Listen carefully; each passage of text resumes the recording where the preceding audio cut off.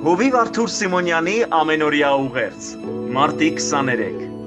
բայց դու ով Աստծո մարդ, փախիր սրանցից և հետևիր արդարության, աստվածապաշտության, հավատքի, սիրո, համբերության, հեզության։ Տիմոթեոսի առաջին թուղթ 6:11։ Նախևառաջ եկեք տեսնենք, թե ով է Աստծո մարդը։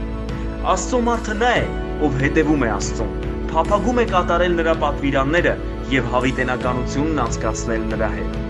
Պողոս առաքյալն ասում է. բայց դու ով Աստծո մարդ, փախիր սրանցից։ Ինչից պետք է փախչի Աստծո մարդը։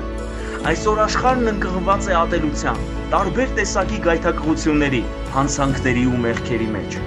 Թվում է, թե մարդկությունը ստեղծվել է ոչ թե բարության, սիրո, միմյանց օգնելու և բարձրացնելու համար, այլ պարզապես սեռական վայելքների և այլ ժամանակավոր հաճույքների։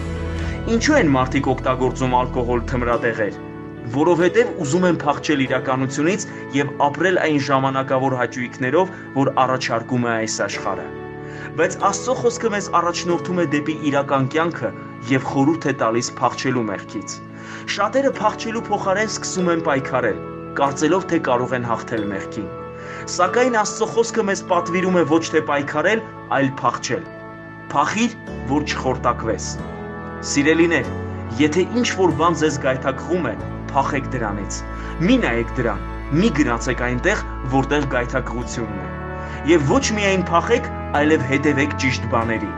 Վտանգից փախչողը պետք է ապաստան գտնի ապահով վայրում։ Օրինակ, երեխաները տեսնելով վտանգը փախչում են իրենց ծնողների մոտ։ Մենք էլ մեղքից փախչելով պետք է ապաստան գտնենք այնտեղ, որտեղ մեզ առաջնորդում է Աստծո խոսքը։ Արդարության, աստվածապաշտության, հավատքի, սիրո, համբերության ու հեզության մեջ։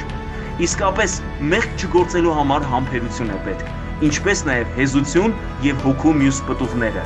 Ուրեմն սիրելիներ, փախեք մեղքից և հետևեք հոգու պտուղներին։